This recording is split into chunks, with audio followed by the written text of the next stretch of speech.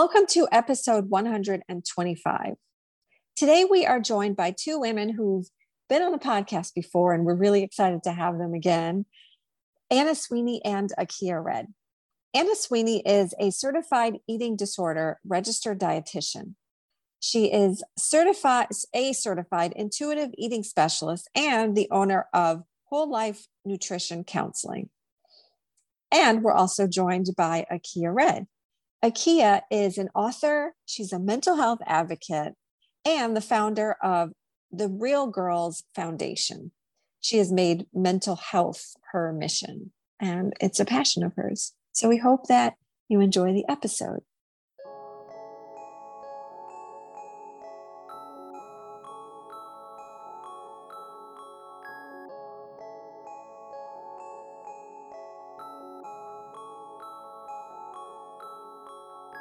Welcome to season 4 of the Myelin and Melanin podcast. I'm Dawn.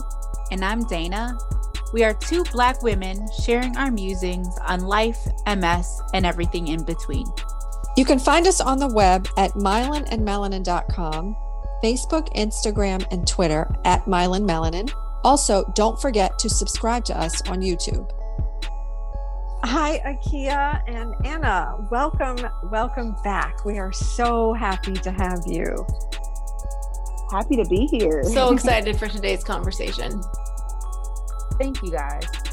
Yeah, gals. Thank you. Yeah, gals. So, Akia, the last time you were on with us, we started talking about body image and I guess just how we form various narratives about eating and what our body type should be and how we feel about ourselves. And you started to talk about how you had experienced some issues with an eating disorder. Would you tell us a little bit about that? Sure. Yeah. First off, thank you guys again for having me back on. I really enjoyed our conversation the last time. And you guys made good on your promise to have me back. So I am very happy to be talking about this today because it's necessary. I started having issues with food and body image at the age of 12. I had a conversation with my father and mother where my dad thought that I was eating a little bit too much and thought that I was gaining too much weight at the age of 12. So he had my mom watch what I was eating and put me on a diet. And right then, I learned pretty quickly that being quote unquote fat or in a larger body was not something that was going to be accepted in my family. And just as a side note, I grew up in a house of chronic dieters, crash dieters, cleanses, never really just like movement or exercise, but more so just, basically restrict, cleanse, all those types of things. So I started, restricting food and stopped eating altogether. And by the time I was in 8th grade, 13 or 14, I had lost a lot of weight. And I started liking the way that my body looked when like my stomach was kind of caved in. Mm-hmm. And I liked the fact that you could kind of like see my clavicle bone at my neck. And so for me, that was something that was a telltale sign that I was thin enough. And so I became obsessed with doing hundreds upon hundreds of crunches every day. And I talked my mom into getting me a gym membership at the age of 14. And I would work out every day for an hour and a half, as well as come home and do crazy amounts of sit-ups and crunches in my bedroom. And it ultimately just became a way for me to control my anxiety because in my family, it was very tumultuous relationship between my parents. And so the one thing that I could control was my food, my body, what my body looked like. And then on top of that, just trying to, I think, fit into or please my father. And I thought because he was really the first man that I ever, had any kind of interaction with, that what he said basically was the golden standard for what beauty was. Mm-hmm. So, fast forward to today where I'm 40 years old, I've just been in eating disorder recovery for the last couple of years. I've been yo-yo dieting, up until that point, and restricting, and it took me a long time to even get the proper diagnosis. Because once I started to get help and then I stopped restricting 2 years ago, my weight went up, and it was above the average BMI that, I'm supposed to be, at 5'4" or whatever, according to the doctors. And so the doctors would look at my weight and they would say, because I am considered quote unquote overweight, that I must be bulimic, and I must be binging and eating too much. And that was the assumption. No one ever took the time to ask if I was eating enough. It was always just the assumption of that I was eating too much. And I can honestly say that I've never binged a day in my life. I've only restricted and purged. And even now to this day, even while in recovery, I still get extreme anxiety when I go to the doctor. Because when I tell them that I don't want to be weighed, or, not to make mention of my weight, they sometimes will do it anyway and talk to me about losing weight. And they have no idea that I'm living healthy. I'm moving every day. I'm, not restricting. I'm not binging. I'm not doing anything. I'm really just living a very balanced life. And this is the weight that I am. And they are trying to put me right back into restriction so that I could meet the chart. Yeah. And so that's where I am today, which is why I started speaking out about mental health as far as eating disorders and how it's hard for Black women to even receive a correct diagnosis or to even be believed when they go to the doctor because of the structure of our bodies. Wow. Yeah, thank you. I guess my question is, do you feel like your disorder, as it progressed, do you think it was more anxiety based or just a control issue? I think it was anxiety based solely because and I mean, I guess I could say it was a little bit of both, right? Because anxiety is a lot about like the fear of losing control. So I guess that there was like a combination of both in there. But I would say primarily, I was just afraid to be a disappointment to my dad. And I was afraid to be unattractive because I didn't think that, honestly, people just made so much over my external attributes and not a whole lot about like what I had to offer as a woman, like internally, my character. And so everything that I was ever told or taught or corrected on was always about the way things appeared externally.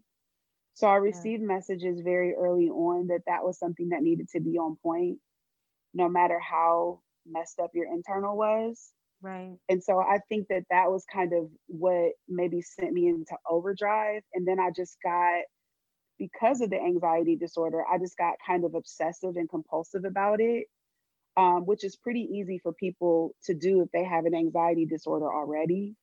I just started just obsessing about my weight and my stomach and just had all of these internal like benchmarks that I would try to meet. And so I think it just was a little bit of both, but I think it definitely started with anxiety of disappointing my dad and being unattractive. Yeah. Wow. Akia, I just want to say I really appreciate you so clearly and poignantly sharing your story and talking about the ways that the healthcare system is, one, just super fucked. And two, and I hope it's okay that I just said that, but it, Oh yeah. Yes. Oh, fine. You're fine. But it is. And so very oppressive, particularly in the context of assisting humans in actually getting appropriate diagnoses for eating disorders, the gross misunderstanding of what eating disorders are, what they look like, as though there is one specific look, reliance on BMI as a metric of anything is just vile. And it's not going anywhere, which is one of the reasons that I'm not going anywhere either. But I think you are 1,000% right that it matters to hear really poignant stories about, not getting the appropriate care and what might have happened had you been able to speak about, the need to be small, at a much younger age. So you wouldn't be this age and have several years of recovery under your belt, but instead maybe like decades of recovery under your belt. Yeah. Mm-hmm. Yeah. Yeah.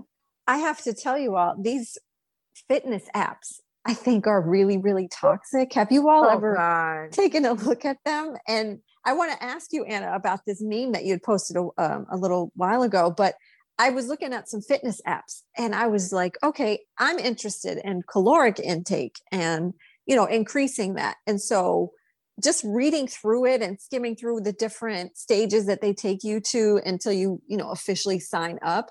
I'm like, oh my God, if my head wasn't like on kind of straight, at least I think it is a little bit, I would be totally screwed. I'd be fucked up, basically. I would throw the app away. I would throw the phone. I would sit and cry. I would feel like, I'm not worthy of even existing. You know what I mean? Yeah. And I have a lot of feelings about those apps in that they are worth garbage. And there is such a gift in being able to say I would throw my phone versus like my entire life would be dedicated to complying with staying in the green, or heaven forbid, going into some red category. Everything, all of those technology devices, the watches that tell you if you've gotten enough activity in a given day, the diet protocols that are about outsourcing your body wisdom. This is what the wellness industry is looking to do. It wants us to not trust ourselves. It wants us to, trust someone, or the ability to count up numbers. Between you and me, from one MS gal to another, just like have scoops of peanut butter if you need more calories. Don't worry about counting that stuff. That just sounds so unpleasant. It's horrible. Can you speak to the meme that you had posted about the outsourcing, what you just mentioned? The outsourcing of body wisdom is the goal of wellness culture. Where does this whole idea come from? Where is this notion that the perfect body or the perfect image exists? So I think, unfortunately, the image is everywhere. And actually, I remember the first time we spoke, we talked about this.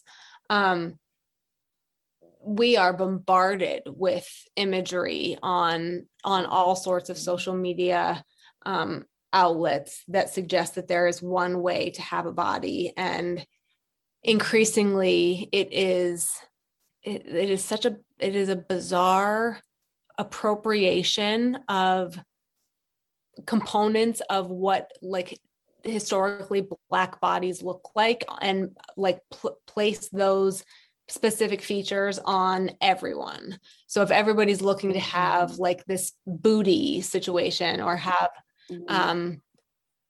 like collagen filled lips, there's a very, very specific image that we are all being bombarded with over and over and over again. And the really interesting thing is, like, aesthetically, this image was not the image that we were looking at a decade ago. Nowhere close. Right. And so what I am seeing in, you know, the wellness, under the kind of quote wellness industry,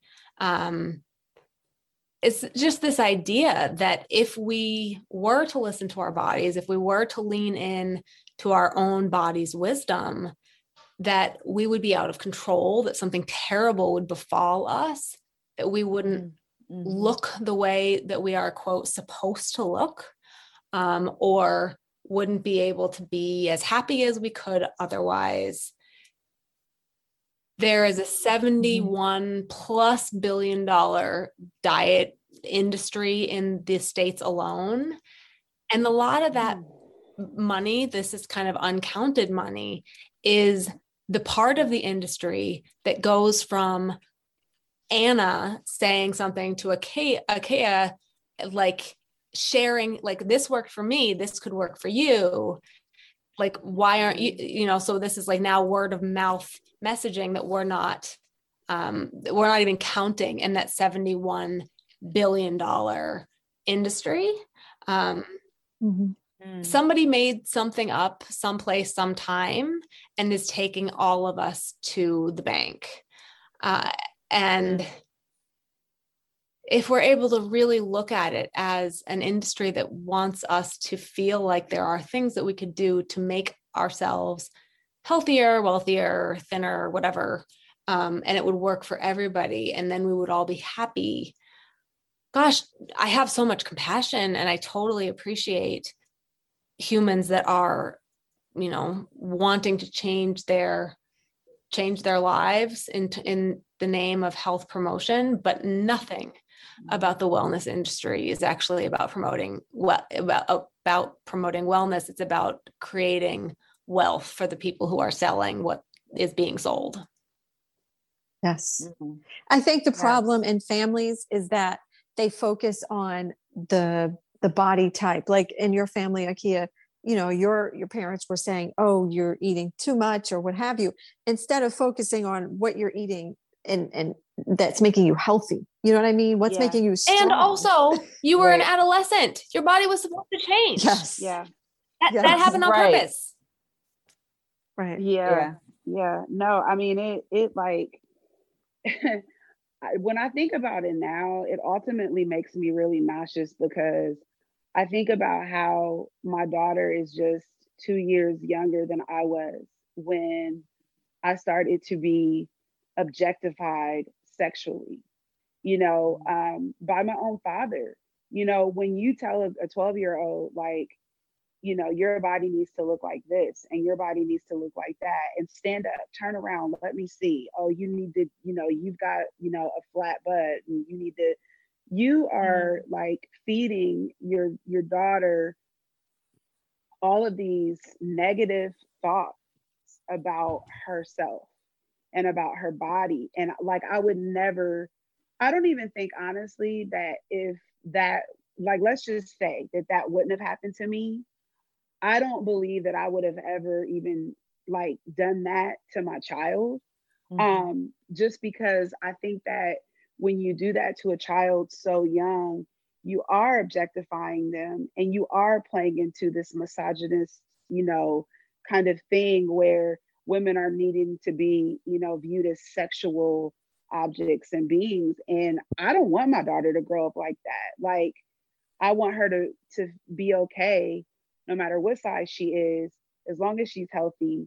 And I want her to be okay, like, taking up whatever space she needs to take up in the world. Yes. In every way, right? Like, not just body, but like, you know, if she has a louder voice, if she's a little bit more assertive, like however she takes up space, like I want her to feel comfortable in that skin. So I don't know, you know, it's really sad that it happens over and over again, you know, in households, and it makes me cringe. Actually, so last week, I'll just share with you guys, I was on Instagram, or actually I had gone to the doctor for migraines. And so, you know, he was actually one of the first doctors ever that had, you know, decided not to put me on a preventative medication because he didn't want to mess around with my weight. He didn't want it to go up or down. And so he just said, okay, let's stick to this protocol and see if it works. And I was really grateful, and so much so that it brought me tears in my eyes, and I told him, thank you. But even though I didn't want to know my weight, when I checked out, they had my weight on the front of the paper. And I kind of got like sticker shock because I hadn't seen it in a while. I wasn't surprised because it hadn't changed, you know, but it just was, I hadn't seen it in a while. And so and I think I was kind of, to be honest, like, because of wellness culture and because of diet culture and because I'll probably always struggle a little bit, I saw that number and I compared it to like the way that I'm living. And like the way that I'm living now at 40 in a recovered body is so much better and so much healthier because I'm moving 4 to 5 days a week. I am eating, I don't want to say cleaner, but like I just don't eat the way I used to eat. I just eat like better for my body. I eat things that don't make my stomach hurt, you know, like I'm just taking care of myself and nourishing myself. And so I don't see the scale is actually higher than it was when I was eating, you know, things that hurt my body and when I wasn't moving as much. And so there was a little bit of like letdown. And then, you know, it was the perfect storm, honestly, because like then the very next day I opened up Instagram and I like hated this because I was following this woman that's a hairstylist. And so I have short hair. So I was following her for her amazing haircuts that she does. So I was blindsided when she posted a picture of her 30-day body. And so, you know, like even when sometimes like on Instagram or wherever, when you're not looking for it, sometimes people will like buy into that culture and they'll use their accounts and not be on brand. And so you'll get just bombarded. Yes. And so she showed a picture of herself before 30 days and then a picture of herself after. She looked damn good. I'm not even gonna lie. I mean, she looked really good. But what it was that really triggered me was the fact that she was talking about her clavicle bone. And if you notice, I just said to you about my clavicle. Yeah. And the whole day, I literally like was looking at TV, looking at people trying to look for their clavicle, looking at my like trying to find mine in the mirror. And I was just like, oh my God. And so I started bargaining with myself. And I'm sure you've talked to people about this, where you see something, you're triggered, you start bargaining with yourself, even when you're in recovery, like, okay, I can do that. I can do no meat, no dairy, no bread, no sugar for 30 days. I mean, it's just 30 days. And that's the eating disorder talking to me, right? It's not the healthy Akia. It's the disorder talking and telling me, like, Ed is telling me, like, yeah, you can do this. Like, you can do that. Like, you can handle it. Well, I had to tap out of that part of me and go into recovery brain and say, no, I can't. First of all, I don't even like enough vegetables to do that. So there's no way. Like, I would be pretty bored eating broccoli because that's like really broccoli and collard greens are like the only things that I really like. So I'm like, that would be boring. But you know, needless to say, it was hard. It was hard to see that just last week because I'm only 2 years in. I think that what you're talking, like, it's such a poignant thing to think about. So you have like, there's one specific region of your body, Akia, that like brings you back to a much younger version of you. And then you see this person talk about 30 days of whatever the heck they were doing. And what you won't see is, 30, 60, 90 days from now, when her body looks like her body did. There won't be another post that's like, oh, so those 30 days that I did that, my body, like, homeostasis has returned. And because I like being alive, I'm going to put you back in the body that you were meant to be in. But we don't ever see those posts. We don't ever have the follow-up that's like, yeah. And so I did that.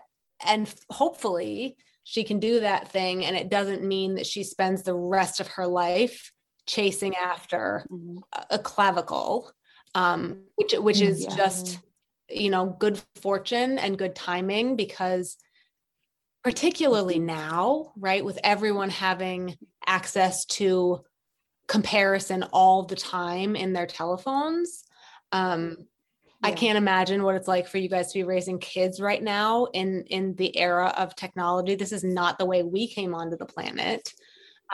Nobody cared. Like, you went to reunions and saw people that you hadn't seen in 10 years. You're like, oh yeah, you still look like you. Wow. But Akia, like, your friend isn't going to post her like, well, shit, that wasn't sustainable. Yeah. And instead, no, you're totally fine. Well, I was going to say, like, that was, I think, the part that talked myself off of the ledge. Oh, so, because that was like, I was really like close, right, to taking the plunge back into my eating disorder. Wow. And for some reason, I wanted to talk myself into thinking that I was balanced enough to be able to handle it without going back into restriction again. What a beautiful testament to the work that you have done. Yes, absolutely. Thank you. I mean, it feels good now, but I tell you what, like, I felt so bad last week because I was so triggered. And I tell you, like, that was what talked me off the jumping off the cliff, because I thought about what you just said, how 30 days from now, unless she decides to live a life without those things, she's not going to be able to sustain the weight loss. And what I've learned with my nutritionist is that I've been weight suppressed my entire life because I've been restricting my entire life. So every single time you diet, I guess, and my therapist told me this too, like, every single time you diet and you gain more weight back, because you don't even have to eat more than you were. You just go back to eating normally, and your set point keeps going up. It just like, and then before you know it, you're like, why am I heavier, but I look the same? And so she was trying to explain it to me because I have a hard time not knowing why. And so she was trying to make sense of it for me. But yeah, that you had a good point, Anna. That's I was just gonna say to you, that's what talked me off the ledge, is the fact that that's not sustainable, and she will be back where she was. Yep.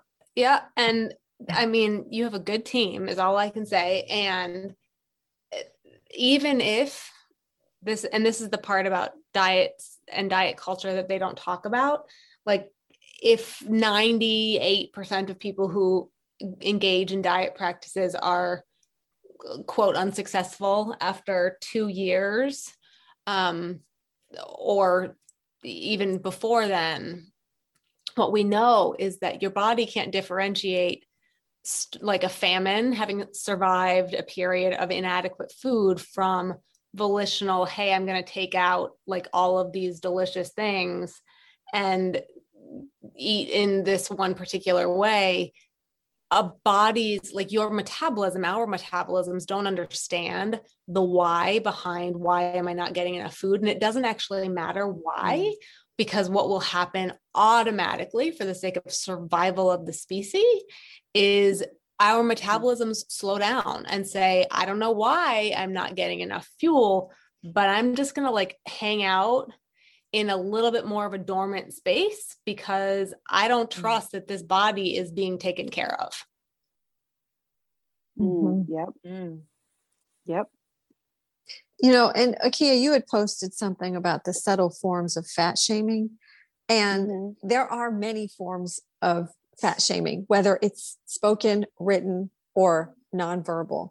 And I think posts that we may see, and I'm not necessarily talking about her posts, but these Instagram models or Instagram posts, it's a form of fat shaming, because you see these women on there and they're like, at the beach or outdoors or whatever, and they're posing in their bikini tops or whatever it is that they pose in. And it's in a way, I feel like it's throwing darts at people. And yeah, I get that you want to show your body and you want to show your beauty, but go ahead. I'm sorry. But no, but beyond that, like, do what you do, wear what you want to wear at the beach.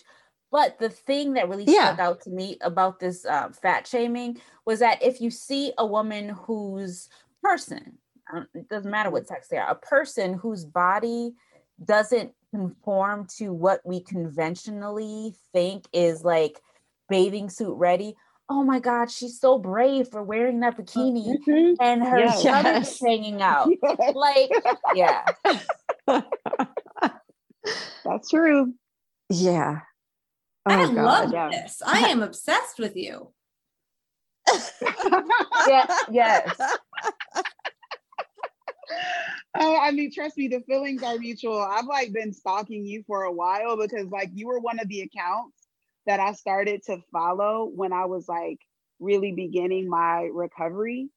And it was like my part of like my media kind of detox, so like there are some people that I've had to like mute, unfollow, just so that I could have some kind of, sanity on my journey. But my therapist actually, for homework, has me starting the book, Your Body Is Not an Apology. Oh, yes.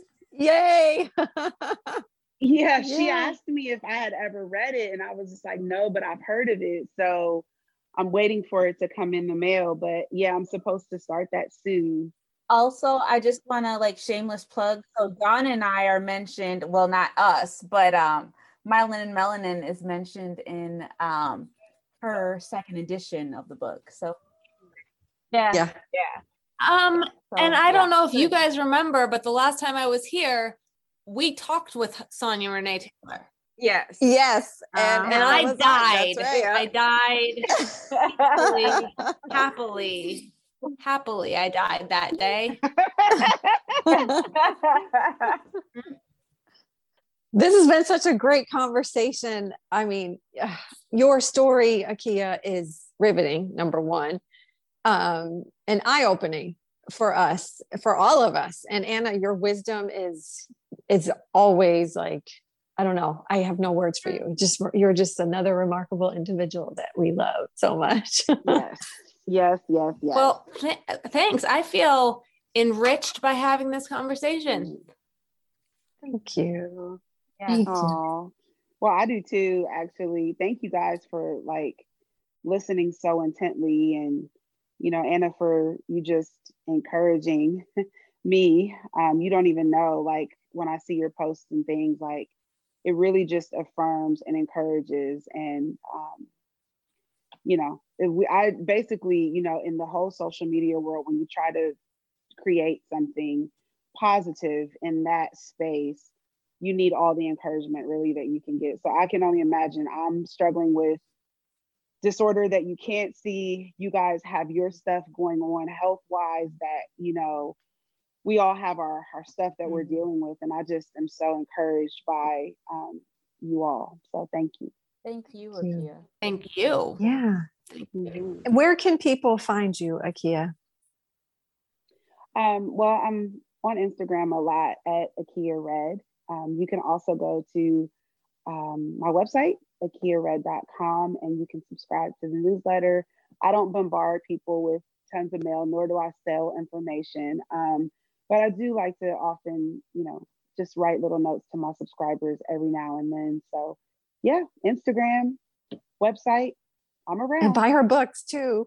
They're on Amazon. Oh, yeah. Thank you for the plug. I appreciate that. I was like, Be Free, Be You, and Authentic You is the version that I wrote for the younger girls. And I talk a lot in that book about my experience with anxiety, depression, and atypical anorexia. Yes. Thank you. I hate that diagnosis. Yeah. Oh, Yeah, I know, right? atypical, Atypical, right. which is more typical, right? Yeah. That's a dumb fat phobic diagnosis, but another day. yes, another day. And Anna, where can folks find you? Dietitian Anna on Instagram, and one day I actually will make some programs. So I don't make any money on Instagram, but I think I have to find a way to make that happen because it is like a big part of my life, and I would like to be able to monetize. Yeah, for sure. Yeah. So much wisdom that people can benefit from, both of you, and the world is better for it. Likewise. Thank you so much. Thank you. Thanks, ladies. Appreciate you. Thanks for tuning in to the Myelin and Melanin podcast.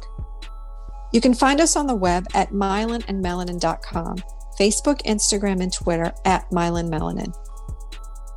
Don't forget to leave us a 5-star rating on Apple Podcasts. Thanks for tuning in, and we'll talk to you soon. Bye. Bye.